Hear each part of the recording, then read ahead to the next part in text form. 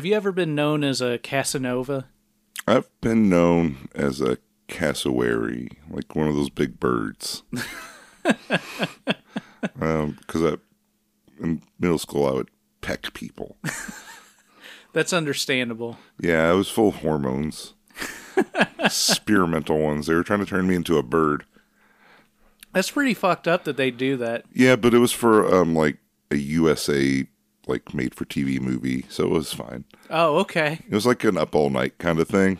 What was it called? It's called My Private Cassowary. Cassowary and it's the Cassowary Chronicles. There were 6 of them. Oh, okay. It was like Vice Squad or whatever. Okay.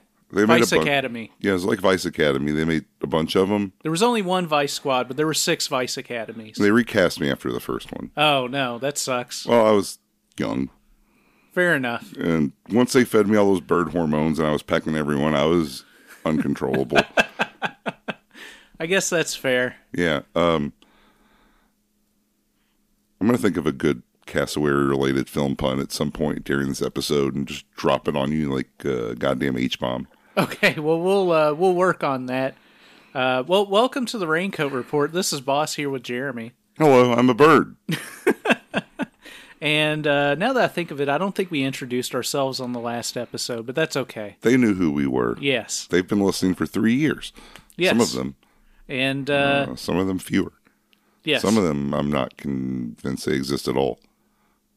I think a bot just hits like a button and it just plays it sometimes. I'm okay with that. Yeah, as long as it's enjoying itself. Well, as our listeners over the past few years know, there are several things that we have revisited over time, several actors we've revisited, and several directors that we've revisited. Certainly. We've had critical reevaluations. That's what's important about the Raincoat Report is I'm pretty much like the wind, you know? Yeah. I'll hit you real hard at first, but, a couple of minutes later, just blowing the other way. That's fair, I guess. I got a hot take, but I don't really mean it. Well, today we have a film which is credited to be directed by old Johnny Wad himself, John Holmes. Mm-hmm. Though, in reality, it seems to be the work of one of Jeremy's old friends / nemesises, his frenemy, mm-hmm. Carlos Tobalina. Oh, shit. Yeah, we have quite a relationship going way back. First I hated him, and I loved him. And I hated him again for a little bit. I'm on the fence about him. I'm much less on the fence about, the bad one. Oh, the bad one? He directed the first movie we watched, and everything else has sucked. Oh, Anthony Spinelli? Yeah, I kept trying to say Anthony Quinn. Yeah, he's not like, he hasn't betrayed me in the way that Anthony Spinelli has. Okay. He made a good first impression, and every time since then, it's just like, he's like, hit me up for money, but he like never answers like my texts or calls or anything when I want to hang out. And when we do hang out, he, really boring. Fair enough. Still guy, waste your time. You gotta wait like an hour for him to show up. And then he wants $20. Well, that's a bummer. He's always wanted $20. And he adjusted for inflation. So at this point, I've known him since the 70s. That's a lot of money. Yeah. But Carlos Tobalina has been a constant frustration and delight. He's a person that, yeah, we as viewers have a complicated relationship with. I am happy that you got me one of the Vinegar Syndrome VHS of Jungle Blue. Oh, yes, yes. That is perhaps his best work. I don't know if I'll ever watch it, but it's going to have a prominent place of I'm going to put it on display somehow. It's a I'm going to beautiful... get a shadow box for it. So when people come over, I'm like, look at this. This is a movie where a guy wears a gorilla suit and sticks his dick out of the middle. And they couldn't return that gorilla suit to the costume shops, let me tell you. It's quite a collector's item to have. Yeah. This one, not so much. No, but yeah, I've been thinking about it, and I've mentioned on this show before the large tomes written by Stephen Thrower about the films of Jess Franco. And there's part of me that wants to find a way to finance me writing the same sort of exploratory literature about the works of Carlos Tobalina. Yeah, it would be a labor of love, that's for sure. Yeah, it would be something. It would be a risk of my sanity for sure. It would sell perhaps in the dozens. Yeah. But I think that's everyone's dream ultimately, is to have a kind of a vanity book published on their favorite topic. And as far as those go, that's a pretty noble one, I think. It's an underexplored topic. Vinegar Syndrome has diligently been releasing his films despite perhaps no clamor for them.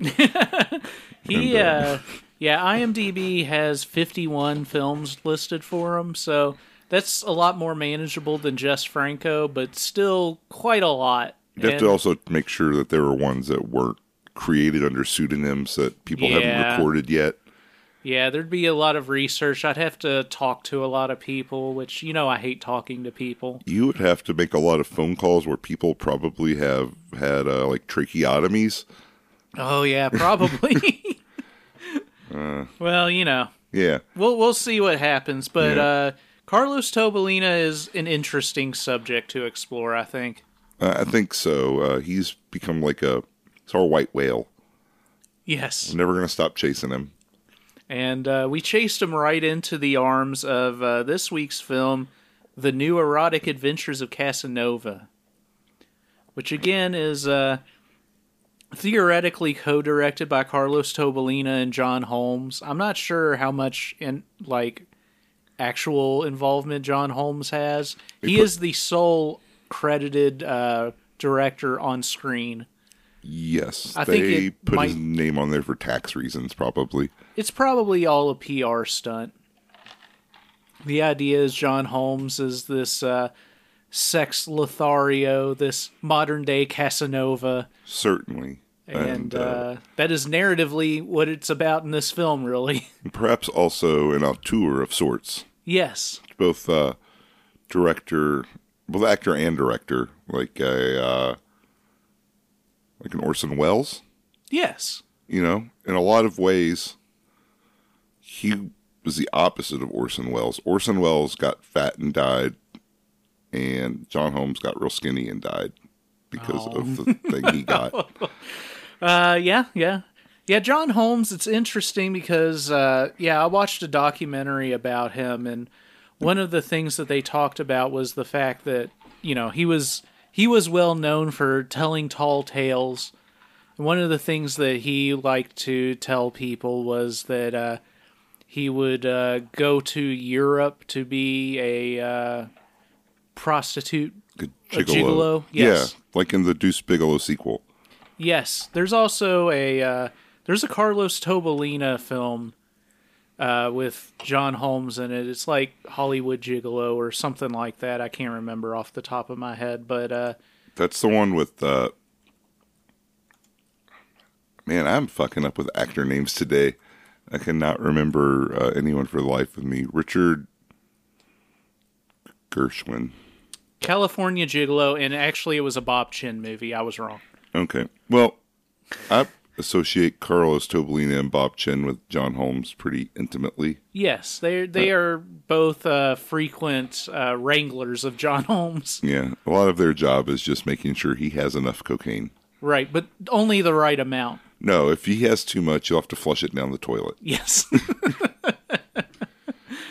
But yes. Richard Gere, American Richard Gigolo. Gere. Oh, okay. I thought you might be thinking like Midnight Cowboy. No. I'm thinking of Urban Cowboy. That movie's got a great soundtrack, let me tell you. like country rock, like country. Listen to the Urban Cowboy soundtrack.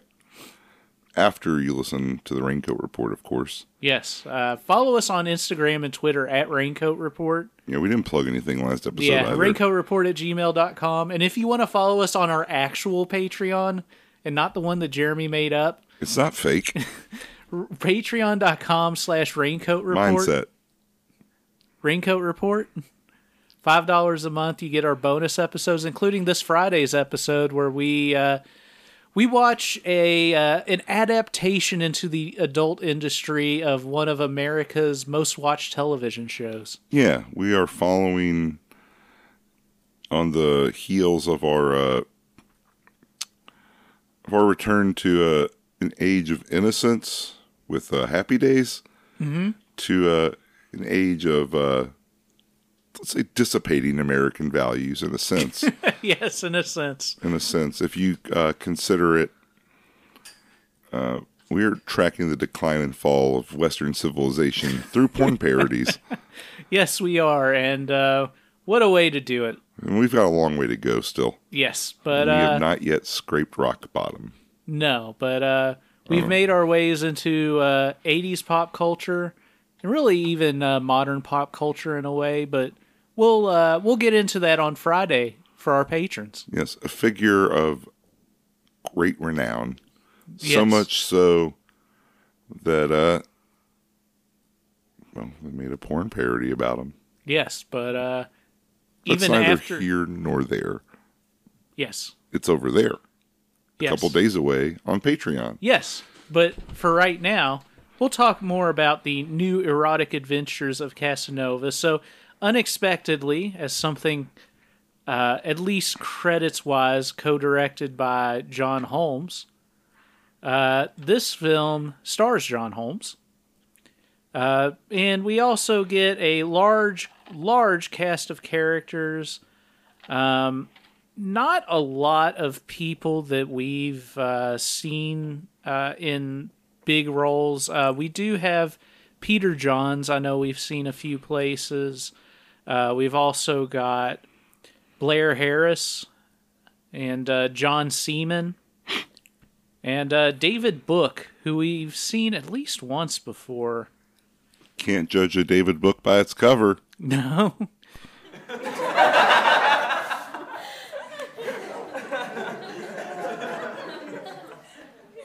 There's a few other names that we've seen before, and, like Phaedra Grant.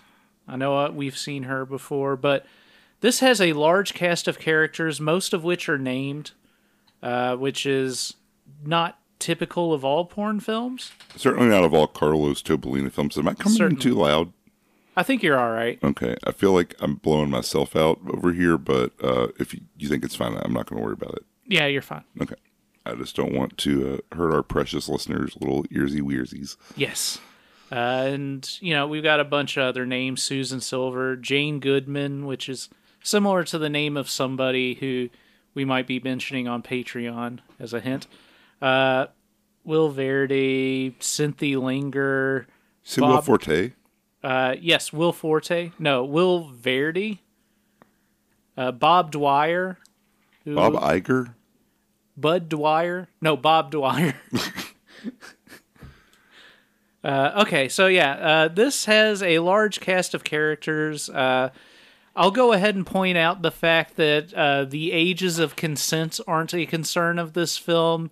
Not in the cast, but in the narrative, in the characters. So yeah, that's a interesting part of the film as well. Well, do you know much about the historical Casanova? No, I don't. I know that he is history's great lover, but that's about it. He had a diary, and quite a long Wikipedia entry, which I skimmed. Yes. But one thing I do know about him is that their writings, I don't know if they're his writings necessarily, but they're credited to him about his adventures in the Hollow Earth, where he meets mole people. Oh, really? Yeah. And I did not know that about him. And they are strange, kind of sexless, childlike beings. Well, they're not sexless, but they are like childlike in a way. So beyond the other details that make them inhuman, it does track. Casanova, one of history's great pedophiles. Perhaps. We're going to do a... expose? An expose. We're going to bust this open like Greg Giraldo pummeling into that vault. Greg Giraldo. Yeah, Greg Giraldo. Is that his name? Geraldo Rivera. Greg Giraldo, I believe, is a comedian. Yeah. Well, he also busted in, I think, a teenager maybe, and that's why he's not a star anymore, right? I don't know. Well, I'm going to say it. Come at me, Greg Giraldo. I'll take you to court. Geraldo Rivera was the one who busted into Al Capone's vault, and there was nothing there. Yeah, and Greg Giraldo busted in a teenage girl, and thankfully, he was shooting blanks. He died of an overdose in 2010. I can say whatever I want about him.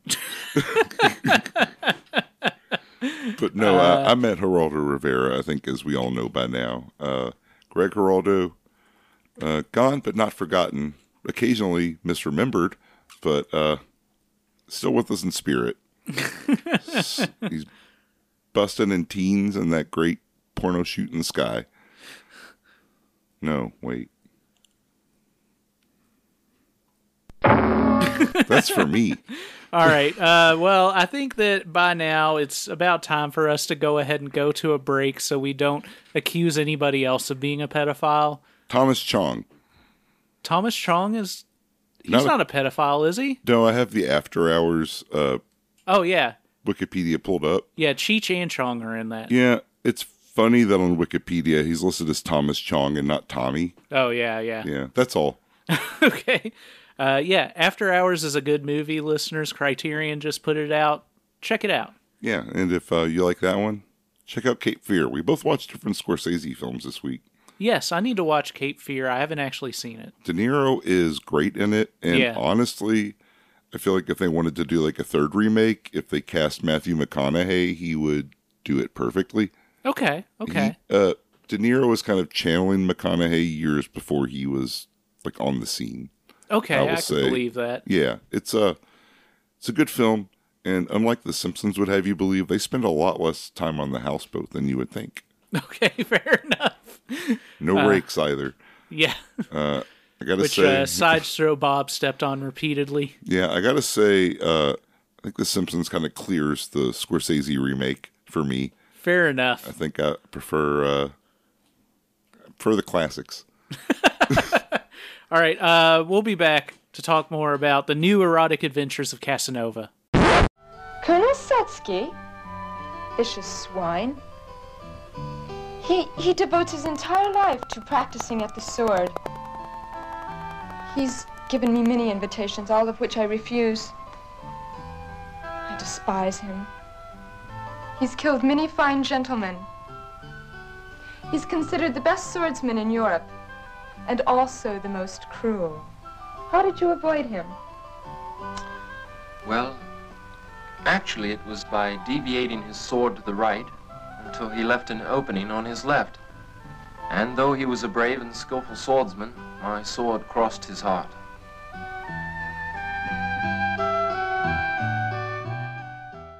I love to not learn from my mistakes. It's just funnier when you don't, you know? Yeah, it shows that you're a certain type of person and nothing's going to change that. Yeah. And for good or bad, as long as you get the laughs, it's fine. Yes. Well, I will say that now that you've revealed a little bit more about the writings, theoretically, of Casanova, I'm a little disappointed that there's nothing about mole people in this film. There's very little in this film. There's very little just in general in this film, yes. But there's definitely no mole people. Well, there is a sequel, right? There is a sequel, and we'll have to suffer through it at some point. That's a personal choice. We haven't suffered through Super Hornio Brothers 2 yet. We'll get there. I don't want to. You're going to have to. It's like we need to know if King Koopa gets stopped or not. It's like the real Super Mario Brothers 2. I'm just never going to play it. So the new Erotic Adventures of Casanova opens on a Parisian 18th century marketplace. We see people walking around, and then we turn to the canal as a boat passes. We get text on screen that says, Lady Angie is lonely, despite her numerous charms. Colonel Zatsky loves her, but she despises him. So, being a great swordsman, he kills anyone who gets close to her. We fade into a shot of a ballroom where there's some ballroom dancing taking place. Then we get more on-screen text. At a dance party, a noble Italian asked Lady Angie for a date. His name? John Giacomo Casanova. Yes, and his mole people were the Megamicre, and they were a race of small hermaphroditic dwarves. Oh. Yeah, things get stranger. I'd certainly hope that comes up in the sequel. Yeah, certainly me too. Strange, perverse things. This week's Bonk of the Week is for Monsieur Casanova. You keep it in your pants, bro. So our credits begin as the camera pans through the trees, finding Casanova, again, John Holmes here, on horseback. He's stopped by Colonel Zatsky, who can't wait to see them. They've apparently agreed to a duel, and both men seem very confident in their ability to win as the sword fight begins. The credits are still going on the screen, and it's at this point that I realize that John Holmes is the sole credited director, but more importantly, Fernando Fortes is the cinematographer. And he is always ready. Yes, he is always ready. I was really surprised I Like to Watch was not a Tobalina film of the pair that we chose. Yes.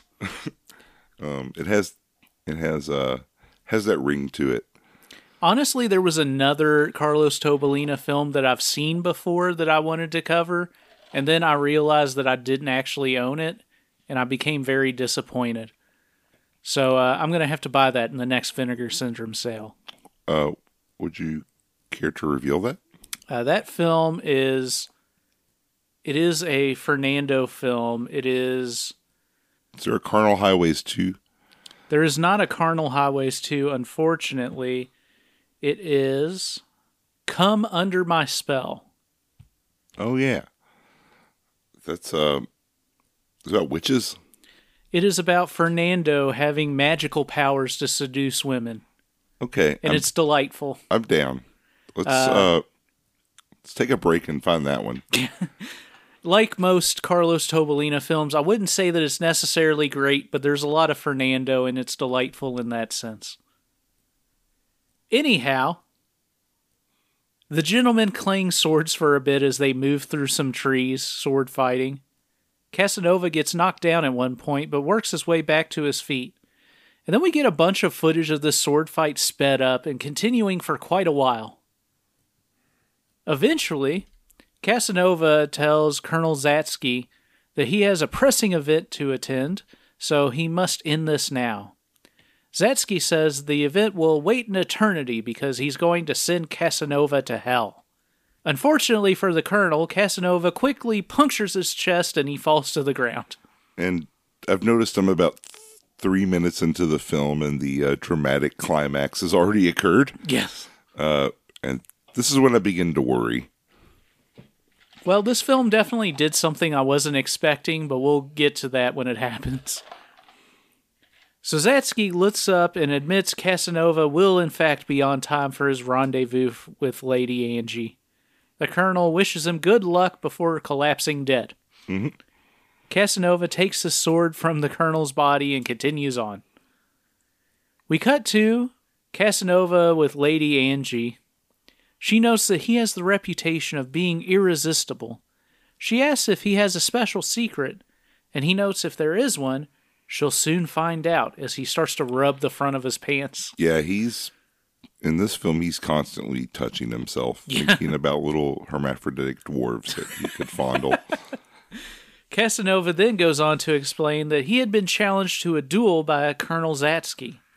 She notes that he's the best swordsman in Europe and asks how Casanova avoided him. Casanova explains that he did not, in fact, avoid him. He bested him in a sword fight. Casanova then shares a gift with her.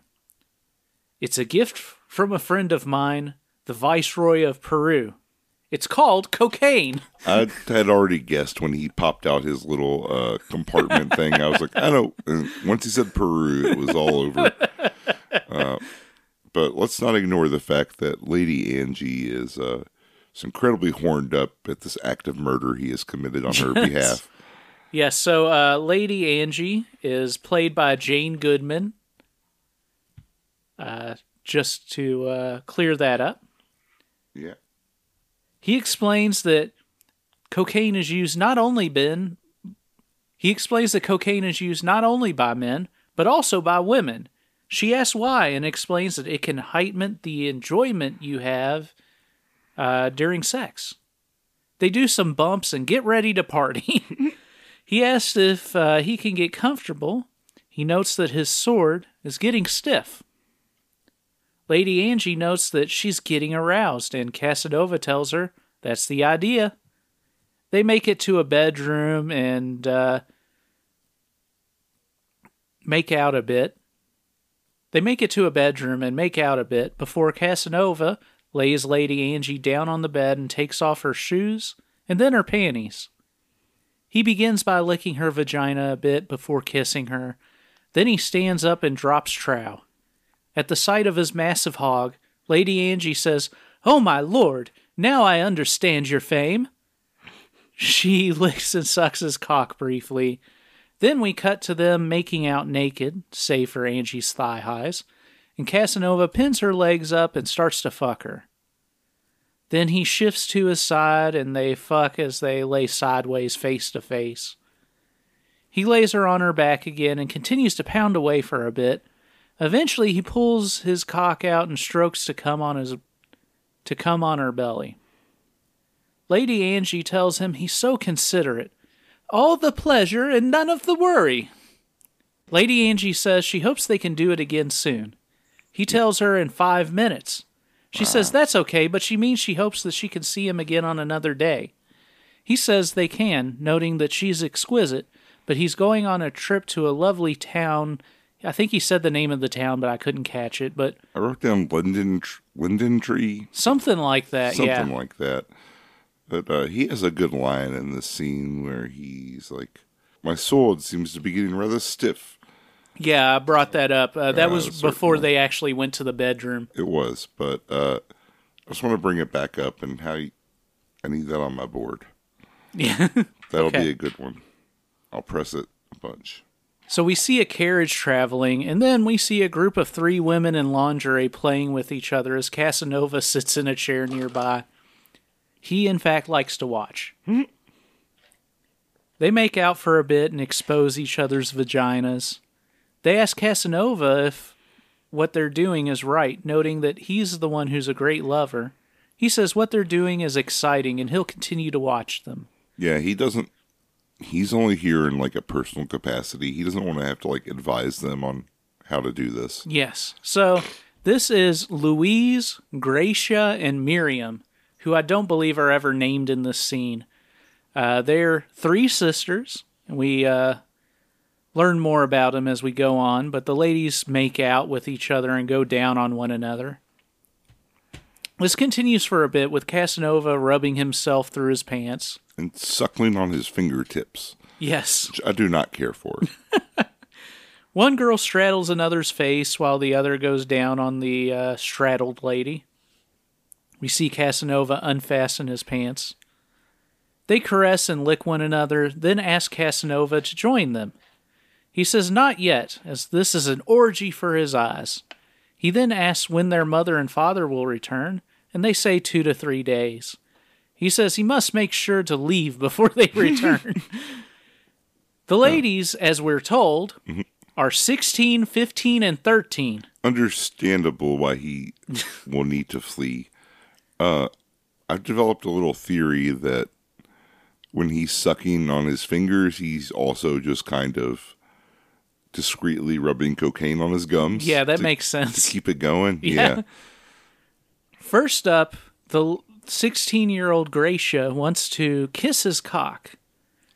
She, in fact, does more than kiss it, as the other two ladies whisper and watch excitedly. Gracia sucks and strokes his cock, and after a bit, Casanova lays her down and pushes his cock inside her, which she notes is very big, and it makes her immediately come as she announces. There, now who's next, he says. Next is Louise, 15, who confirms she isn't a virgin, noting they took care of that themselves. So again, as far as I know, these are adult women playing these characters, just as a legal disclaimer. Definitely, yes. Casanova mounts Louise missionary and begins to fuck her as well. After nailing her for a bit, Miriam, the third one who is apparently 13, in quotes, notes it's her turn, and she wants him to fuck her from behind, like father's dogs do it. At first I thought that she was banging dogs, but I think I've kind of discerned that she's just watched the dogs bang. Yeah, that was how I interpreted it. Yeah, my first instinct was disgusting. Oh, okay. She knows that she likes pain, which I guess is good, because Casanova's huge cock makes her cry out, though she demands more.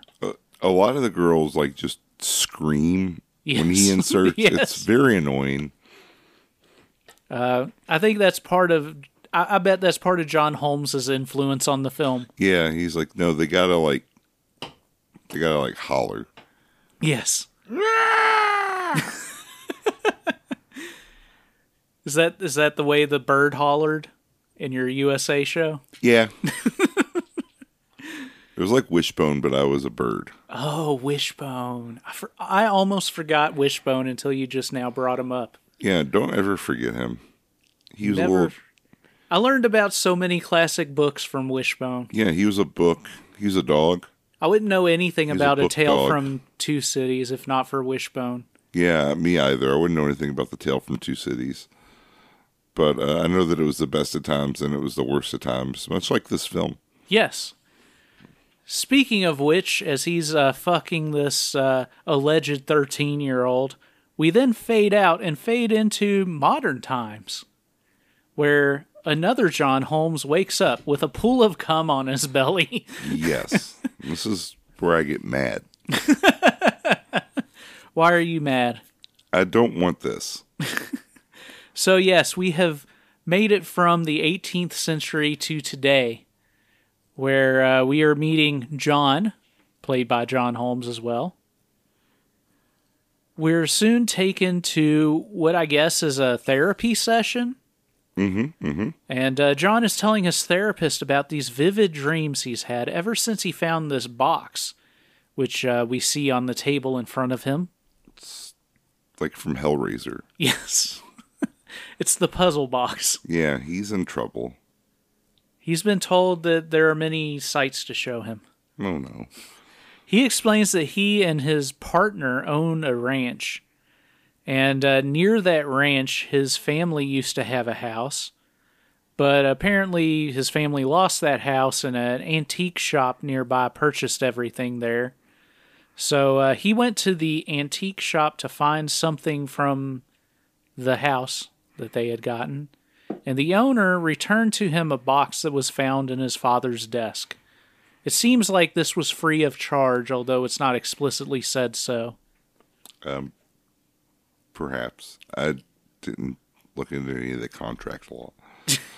So John returned to his car and opened the box to find letters with the monogram Casanova, which I note isn't actually a monogram. That's just a name. The monogram, that's just a name. This is John? He says it had the monogram of Casanova, but a monogram is usually like It's a the letter. initials. Yeah, it's yeah, like an your initial. Okay, all right, sorry. Anyhow, he's continuing to tell the therapist about this story, who tells him to go on. He added that inside the box was a small green bottle. He put a few drops from the bottle on him, and it made him feel excited, like some sort of aphrodisiac. He then drove several hours and stopped at a motel to spend the night. He explains that the next morning he went to get breakfast and then returned to his motel room to find the motel maid. We see her sniffing his jacket. So the maid here is played by Iris Medina. All right. Was she in Dracula Sucks? Perhaps. I wouldn't be surprised. Let's see. IMDb says that she was in Jungle Blue.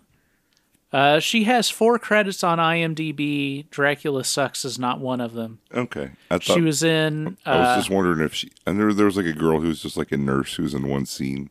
She is in 4 Carlos Tobalina films. Her Last Fling, The Ultimate Pleasure, The New Erotic Adventures of Casanova, and Jungle Blue. Excellent. Well, I will note Jungle Blue is her last credit. Yes. You think she got lost in the jungle? Perhaps. She was lost in the jungle and never seen again. Yeah, she's like Jumanji. We cut to John returning to the hotel room to find the motel maid sniffing his jacket and reaching into her panties, playing with herself and writhing around. The therapist asks, "Then what happened?" And he explains, "Well, I made love to her." So we see John rubbing his cock against her bush a bit, then him on top of her fucking her, leaning a bit sideways. John pounds away on the maid for a bit, and then she rides him cowgirl. He lays her back down on the bed and then fucks her a bit more before pulling out and coming on her stomach. John explains to the therapist they made love with a passion like he'd never known before. "I loved it. It was beautiful," he says. He says even later, when he arrived at the ranch, he was still thinking of that maid.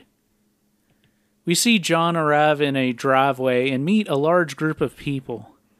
Apparently there's an oil company coming tomorrow to see about drilling at this ranch, and Paul, his partner, who is played by Peter Johns, is excited.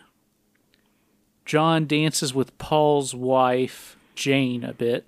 So, this ranch makes me think of Spawn Ranch. Mm-hmm. It's not as deserty. They probably don't film westerns here, but there's a bunch of hippie-type people living here, apparently. Oh, yeah, a bunch of dirty freaks. And they're crazy, as we see. Oh. They all comment on John's cologne, which he explains he found in an old box. So they all smell him and also his jacket. And that's when Casanova's magic gets in everybody. Yeah, they get in a dune buggy and they go murder Sharon Tate. Right? Yes. Wow. Talking to the therapist, John explains that later on that night he felt possessed. All he could think about was fucking Paul's wife, Jane. He notes later on he heard a knock at the door. And then we cut to him laying naked in bed. He wraps himself in a towel before answering the door, where he finds Jane there. She asks if she should really be there, but notes that she and Paul don't sleep together nowadays, and she's sure that Paul's cheating on her with Rose. So, John and Jane make out and undress. As John is going down on Jane, we see Paul sneaking around. And then we see Anne walk into a room with George. Okay, so Paul again was Peter Johns. Jane is played by Tracy O'Neill. And then Anne is played by Maureen Spring. And George is Blair Harris. So Anne sneaks into George's room and immediately starts to go down on him. Then we see 2 ladies, Joyce and Marge, played by Pauline Wayne and Justine Taylor, respectively, start to get busy. And then we see Paul, again, Paul being Peter Johns, meeting up with Rose, who is their maid, played by Susanna French.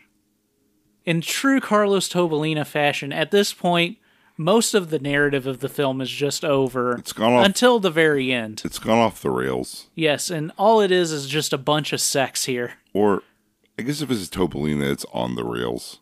Yeah, it's on the Tobalina rails. Yeah. It's a different set of rails than most films have. Yeah, it's like when you pull that switch and you don't run over a bunch of people, you just run over one person who sucks. It's the trolley problem? Yeah, it's a trolley problem. Do you want to watch a Carlos Tobalina film or not? So we go back to Jane slowly sucking and licking John's cock for a bit before he lays her back on the bed and starts to make out with her before seemingly penetrating her as she cries out again as soon as he puts his cock in her. I need a powerful scream. I don't have one of those. Maybe we can steal one of these from this film. Yeah. We cut to Anne sucking off George. When we start like doing films regularly, we'll just sub that in as like a Wilhelm scream instead. We cut to Anne sucking off George. She wants him to fuck her, noting that perfume made her horny. But George says, I can never do that, not with my sister. So George and Anne are apparently siblings. Mm-hmm. She assures him that she's on the pill, but he says that he can't, and instead tells her to keep sucking his cock. No, yeah, he has his limits. This is as far as he's willing to go with his sister. We then see the ladies, Joyce and Marge, having more fun together as they're being watched, like in I Like to Watch, by a man played by David Book, who is apparently credited as Creepy. Yeah, I get that. Creepee. He's just a voyeur. He's peeping at them. Then we see Paul eating out Rose from behind. Some background music starts playing that I feel like I recognize from another Carlos Tobalina film. John fucks Jane more. Anne demands that George put his cock in her just a little bit, and he finally caves, and she mounts him cowgirl on the couch. Creepy watches Joyce and Marge go down on one another. Paul and Rose are 69ing. He works a finger in her, and in fact, she works a finger into his ass as well as she's sucking his cock.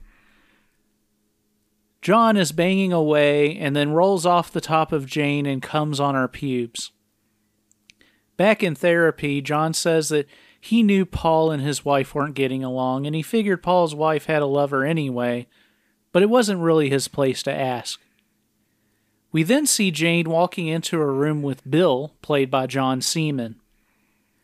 He's laying there playing with his cock, and he wants to get a taste of her.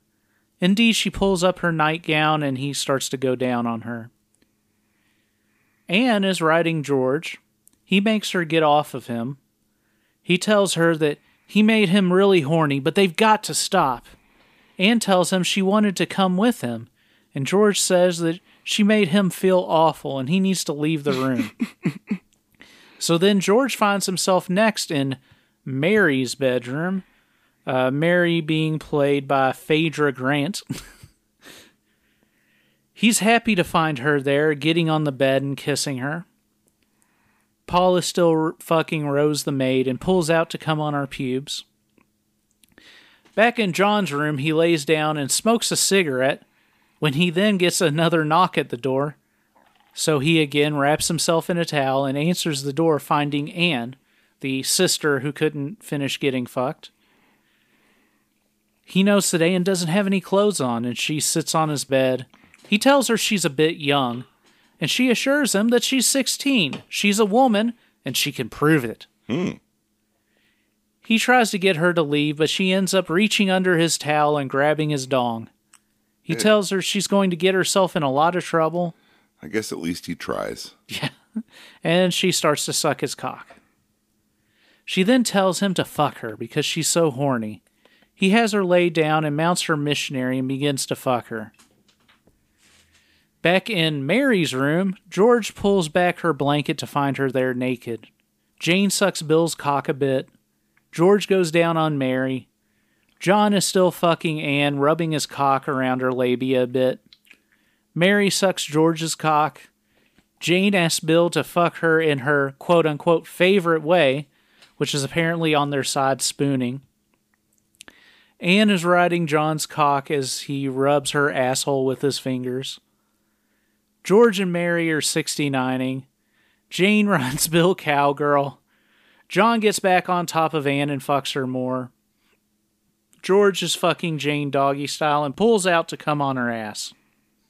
Anne comes as John is fucking her and apparently seems to cream pie her. She tells him that that was better than she could imagine was possible, and he tells her to scoot and close the door. Bill comes on Jane's ass. Marge and Joyce, the couple of ladies, are still fucking when John looks through the window to the room and decides to join them. He asks them if he can play with them, and they agree. Rose is playing with herself when George knocks on the door. She's happy he's there. She tells him that she's seen him looking at her before, but, as Neil Young once said, tonight's the night. Oh. That's what Billy Corgan said.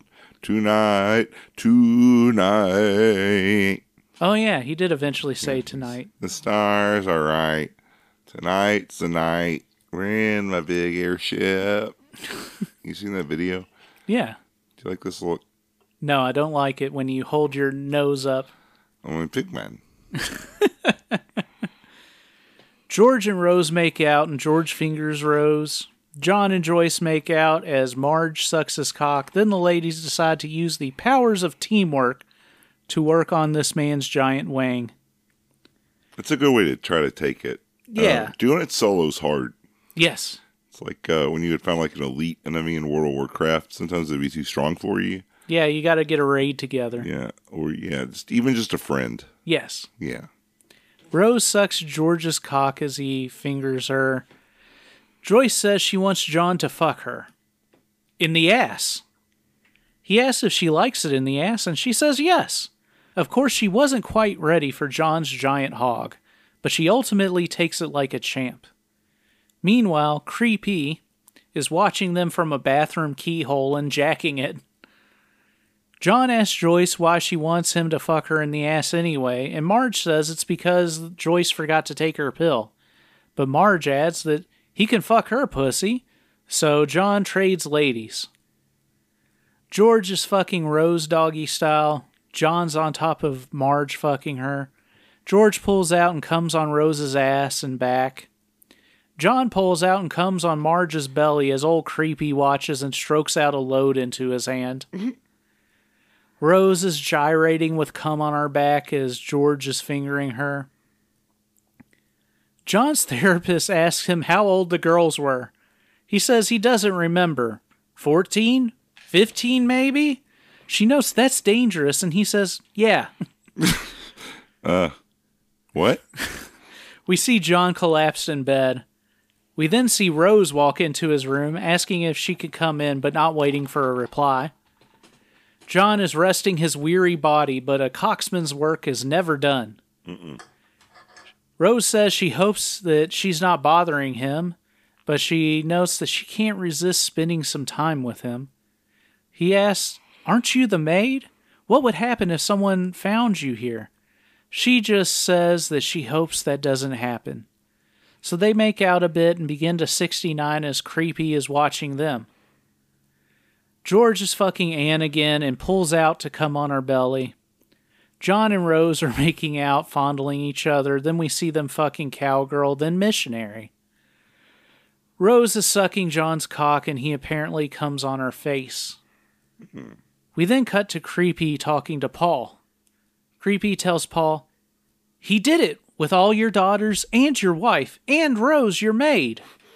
Paul confirms, was it really Rose? And Creepy tells him he came on her face twice. And he also confirms to him that she really seemed to love it. So Paul demands that Creepy go get John.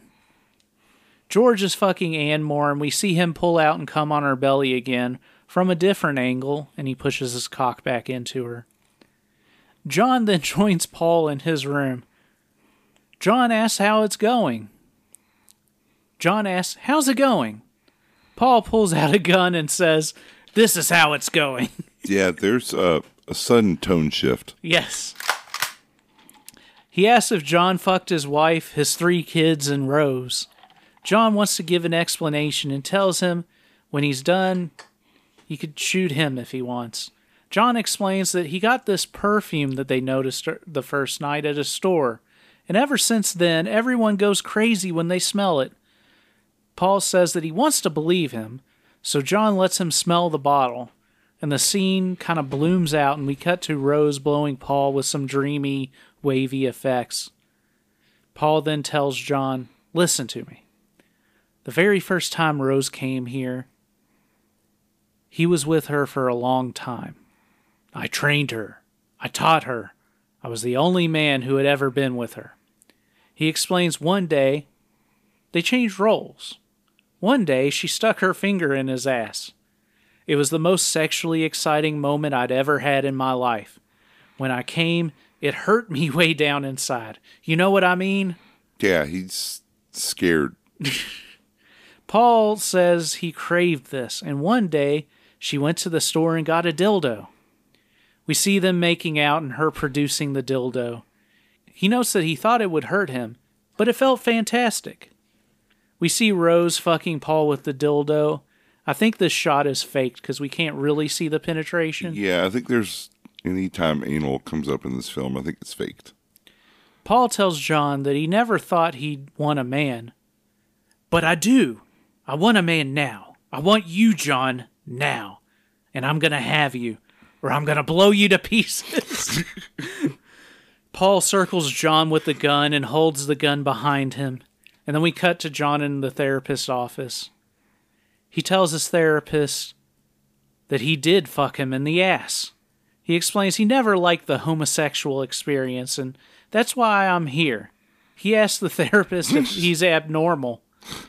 The therapist tells him he's not abnormal. He's just a person that has very strong sexual desires. The therapist then asks if he's considered that he might have hallucinated some of these dreams.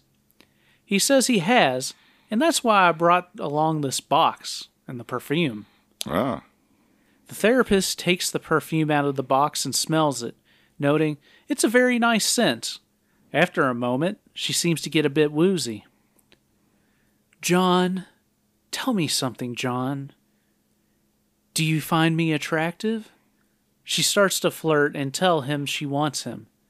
She asks if he'll make love to her, like he made love to all of them. Oh. They embrace, and then we freeze frame. And on screen, we get the text, coming soon, a worthy sequel. And then we get credits.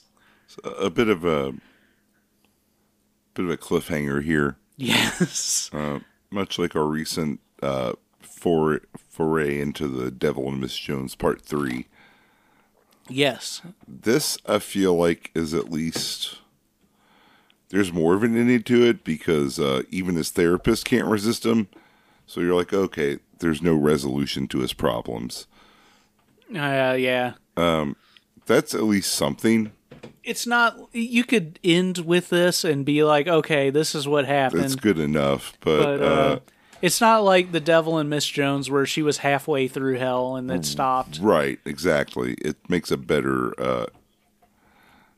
it gives you a stopping point in case the money doesn't work out for the sequel. Yes, and it gives us a point where we don't have to rush to cover the sequel to this if we don't want to. Right, before we forget it.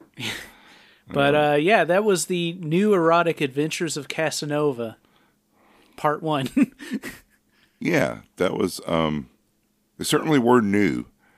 Yes. If nothing else. I had not seen them before. Yes. I don't know about erotic. And really, adventures might be a stretch, too. He stays in one location. It's and really, tough to say that that's an adventure. And really, Casanova is kind of only the first part. Really, a lot of this title is a lie, is what I think I'm getting to. I think that's true. And I think we'll have a chance to break that down soon. Yes, so we're going to take a quick break, and we'll be back to give our final thoughts on the New Erotic Adventures of Casanova.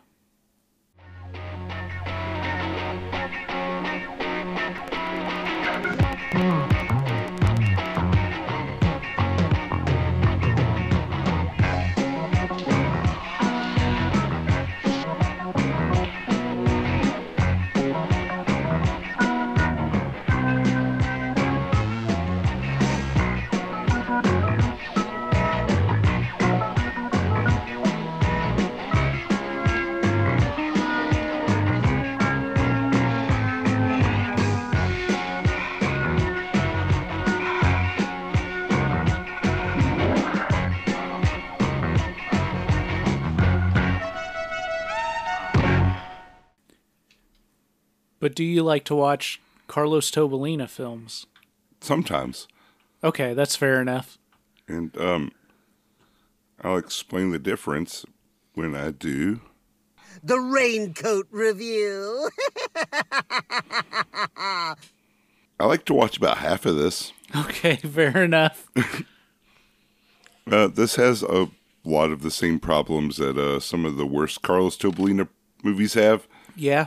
Where it's just like an undifferentiated pile of body parts writhing to and fro. Yeah. They get up to different stuff, but it's hard to keep track of who's who. Yeah. And most of the characters aren't actually introduced. The only way that I was able to make my notes, and I might have messed up on some of them, but like the only way I was able to make notes is by the scene breakdowns on the Internet Adult Film Database. Just kind of following along with that and comparing it to the IMDb credits. Yeah, that makes sense. I don't like that this film began as a period piece and then transitioned. Yeah. It makes me think they ran out of money really quickly doing the movie they wanted to do. Like the first part of it's pretty interesting. You have obviously John Holmes dressed up in period outfit doing sword fights and so forth. Right. And even when they're having a sword fight in the park where you can see the sidewalk that joggers use, it's still pretty fun. Right. But I feel like almost all of that gets sucked out almost immediately once you cut to the modern day. Right. Now, there's some stuff you could do with this that would make it more fun, but Carlos Tobalina, or perhaps John Holmes, just seemed to lack the imagination to carry that out. Right. He has, like, the magic perfume that makes everyone horny. See, I thought that was a good start. Like, Yeah. when we switched to modern day, it was unexpected, but I was like, okay, this is starting to get interesting. And Yeah. just as it started to get interesting, it just became a bunch of sex scenes. Yeah, it just becomes, it's just the typical... It's not even really an orgy, because there's several different sex scenes, but... Yeah, It's usually... presented in such a way where they're all intercut together that it becomes difficult to discern who's who. Right. Or to really care. Yeah. And unfortunately, that's the majority of the film. Yeah, yeah. And that just is it's tough to carry a longer running time than even last week's film, which I thought was pretty good despite its time constraints. This one goes on far too long with far too much of the same material just tossed at you. Right, right. And quickly abandons its concept just to fuck. I'm not a big fan of that. I was prepared to give this higher marks at first. I was pleasantly pleased with the periodic, with the period element scenes of it. Yeah. But my attention does sharply decline once we hit the skids. Yeah, yeah. And it just happens so fast and with almost no warning that it's a bit of a shock to me, and I never quite recover my interest. I would say, being generous, I would give this 2.5. Okay. It's got some ideas to it that can be interesting, that could be exploited better, but unfortunately are not. Right. And we end up with a pretty typical adult film at the end of it. Maybe even a little bit below par. Right. I wouldn't highly recommend this one if you're looking for a Tobalina film to get into. Yeah. Even on films of a similar level, I would recommend Pulsating Flesh. Pulsating Flesh at least had, like, some interesting ideas. Yeah. That were being, like... There's a lot of funny dialogue and just, like, weird stuff going on, even though the sex is kind of uninspired. Yeah, and I was expecting that to be kind of how this was at first. Right. Just the period details of it made it more fun than a typical Tobalina film. Yeah. And like I said, I don't know if they ran out of money or what the entire plan is. Mm-hmm. But I suppose we'll have to check out the worthy sequel to really know. Yeah. But at the moment, I'm underwhelmed. That's fair. Well, I agree with most of that. I think that this film, it started out all right. Honestly, in the sex scene with the three women towards the beginning, I started to lose my interest. Sure. And right as I was losing my interest, the modern day stuff started, and that gained my interest again. Right. And when he was like, "Oh, I found this box, and inside this box was this magical cologne," and all of this, I started to get really interested. There's in a lot to you could do with that concept. Yeah. But it takes, like, as you said, like the most Tobalina route imaginable. Yeah. So he then goes to the Spawn Ranch and has sex with a bunch of people, and they just have sex scenes for an hour. Mm-hmm. And none of them are like that exciting. Yeah. And you have even less idea of who the characters are than you would in most films. I feel like. And, again, like I said, I consulted the Internet Adult Film Database to do my notes and, had to keep pausing and trying to figure stuff out and solving puzzles, more or less.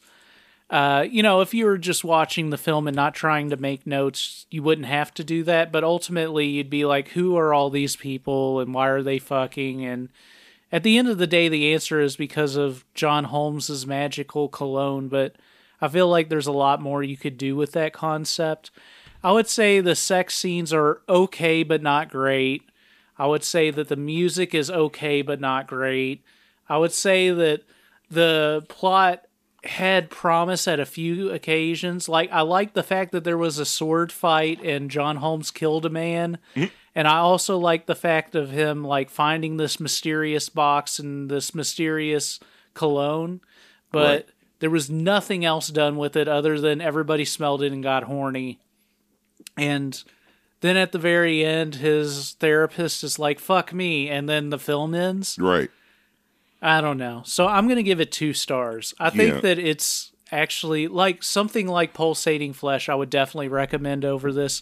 Pulsating Flesh has uninspired sex, but has a lot of funny dialogue and just more concepts that, while they're not fully developed or explored, they're still amusing. Right. And you get lost in trying to figure out exactly where you are in the film. Right. And this is depth-wise, but this one has it's 2D.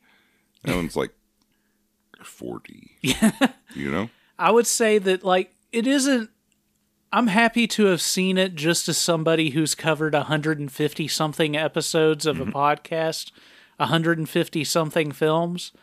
But if I were somebody trying to find a fuck film who had seen a reasonable number of fuck films, I would probably be disappointed by the fact that I spent my time watching this film when I could have watched something like I Like to Watch or our Patreon episode where we're covering an adaptation of a popular TV show. Actually, no.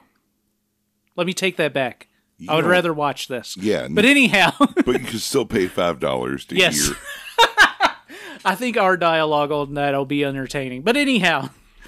So that's the new erotic adventures of Casanova. I feel a requirement to return to this subject at some point in the future, but it will not be quickly. Anyhow, follow us on Instagram and Twitter at Raincoat Report, raincoatreport@gmail.com if you want to email us, patreon.com/Raincoat Report if you want to follow us on Patreon. And, if you're going to open the magical box and find the magical cologne that makes everybody horny, you should probably not forget your raincoat because it's going to get messy real quick. Mm-hmm. That's how it happened to me. I like this podcast not ending on a strong moment. It's fitting to the film. Yeah, it's just wait till next week. Yeah, next week will be something better, I'm sure. We got to find out. We'll find out.